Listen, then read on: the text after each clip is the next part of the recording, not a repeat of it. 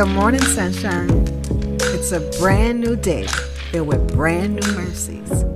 What was your first thought this morning? Thank you for joining me to hear mine. It's My Morning Thought with Barbara Scorza. Good morning, sunshine. Thank you for joining me for My Morning Thought. And as always, I want to hear yours. I am still trying to recover from vacation, I guess. Like I said, Wednesday morning, I could feel my sinuses draining, and I've been fighting it ever since. I have taken 2 separate COVID tests. Both have come back negative. So it's just a sinus infection. But I'm feeling better today than I had been. I still don't sound great, but I do feel better. My thought this morning is using the map. When I first moved to Arkansas, move is maybe a stretch. When I first came to Arkansas, I would get lost almost every time I left the house. It didn't even matter if I was going to the same places. I would get lost. Sometimes I'd find myself 20 and 30 minutes out the way. Go figure. Back then, I had bought a GPS. I don't remember when Google Maps or MapQuest or any of that came out, but I had a GPS, meaning I don't remember when it was locally on the phone, but I had bought a GPS. Do any of you guys remember when there was a separate device for directions, not just your phone? Okay. Anyway, I had a GPS that I would program every place I went, especially if I didn't have a whole lot of time to waste. Because if I had some time to waste, maybe I'd try to find it on my own, which was usually not the best plan. But I did get to see things in places that I probably wouldn't have seen had I not gotten lost there. Anyway, using the map is my thought. And what I mean is, we can know something and have the information, but if we don't do it or use it, then having it and knowing it becomes useless. So I think of a map.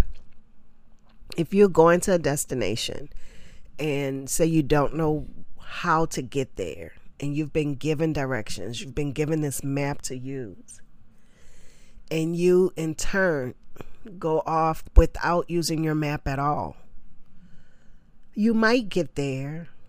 You might even go right to it. But if you don't know where you're going, getting there without the map might not be the best choice for time management. I mean, you might get there, but for time management, that might not be your best choice. So if you're trying to go someplace you've never been, probably the better plan is to have directions. And not just have directions, use the directions. But before you use the directions, you have to trust the directions, right? You know, if you were going someplace and you ask someone for directions and you didn't believe that they were giving you the right directions, more than likely you wouldn't go the way they told you. You would probably go ask someone else. But if you ask them and now you have that information and you believe that they know what they're talking about, more than likely, you're going to actually do what they told you. You're going to follow those directions. And that's what it's like with God's word. When we accept God's word, we accept that he came, he lived, he died for us. We believe that. We invite him into our lives as Lord and Savior of our lives. And we believe that he's a good God. We believe that he is who he say he is. And when we believe that, then we want to invest into getting to know him, like in his word, praying and living according to his will, because we believe that he's a good God and he has good things for us. He has a plan and a purpose for us. And we believe that. So therefore we want to live what he has ordained for us.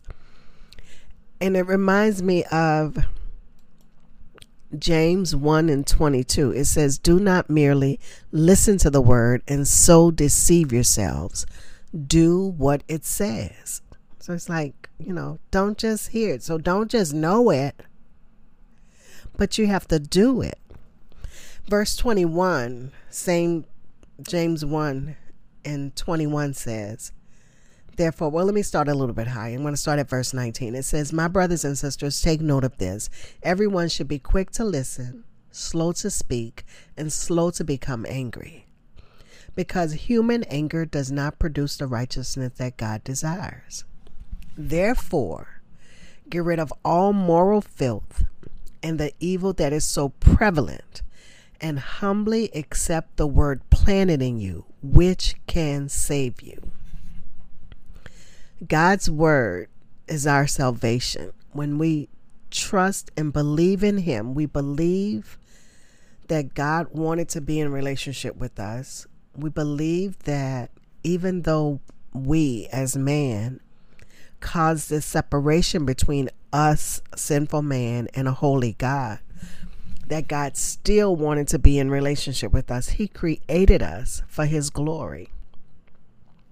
So he had another plan, and that's Jesus. He sent his son to die because someone had to pay the price, and we couldn't because we were sinful.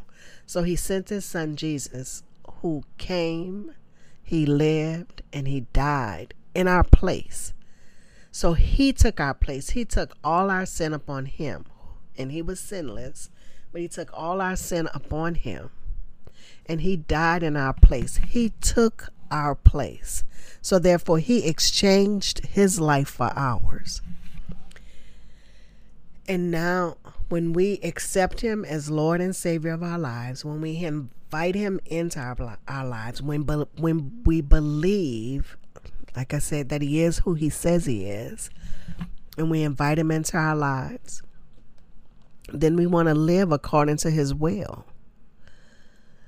Because we have that confident hope, that expectation that God is who he says he is, that what he said he will do, and that he has nothing but good things for us.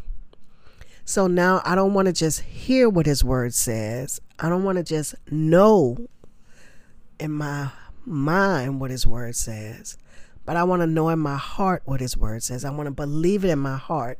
So I hear it, I accept it, I know it.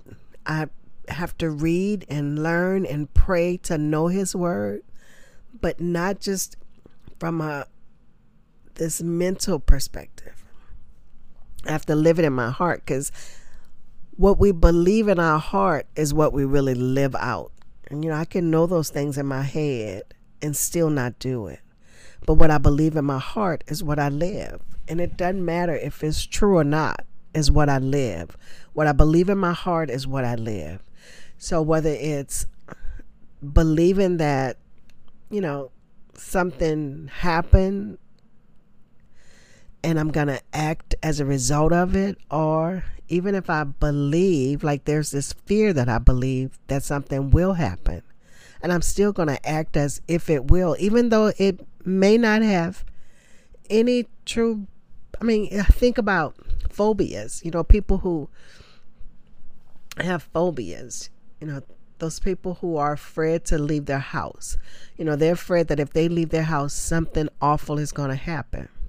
Well, something awful could happen, but, that's not necessarily the case.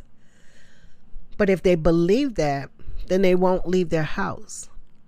But if I believe that something, great is going to happen, then even if it doesn't, I'm going to act as if I'm moving in a direction of receiving it. Because what I believe in my heart is how I live. So I need to not just listen to the word and so deceive myself. I need to do what the word says. So today my challenge is using the map.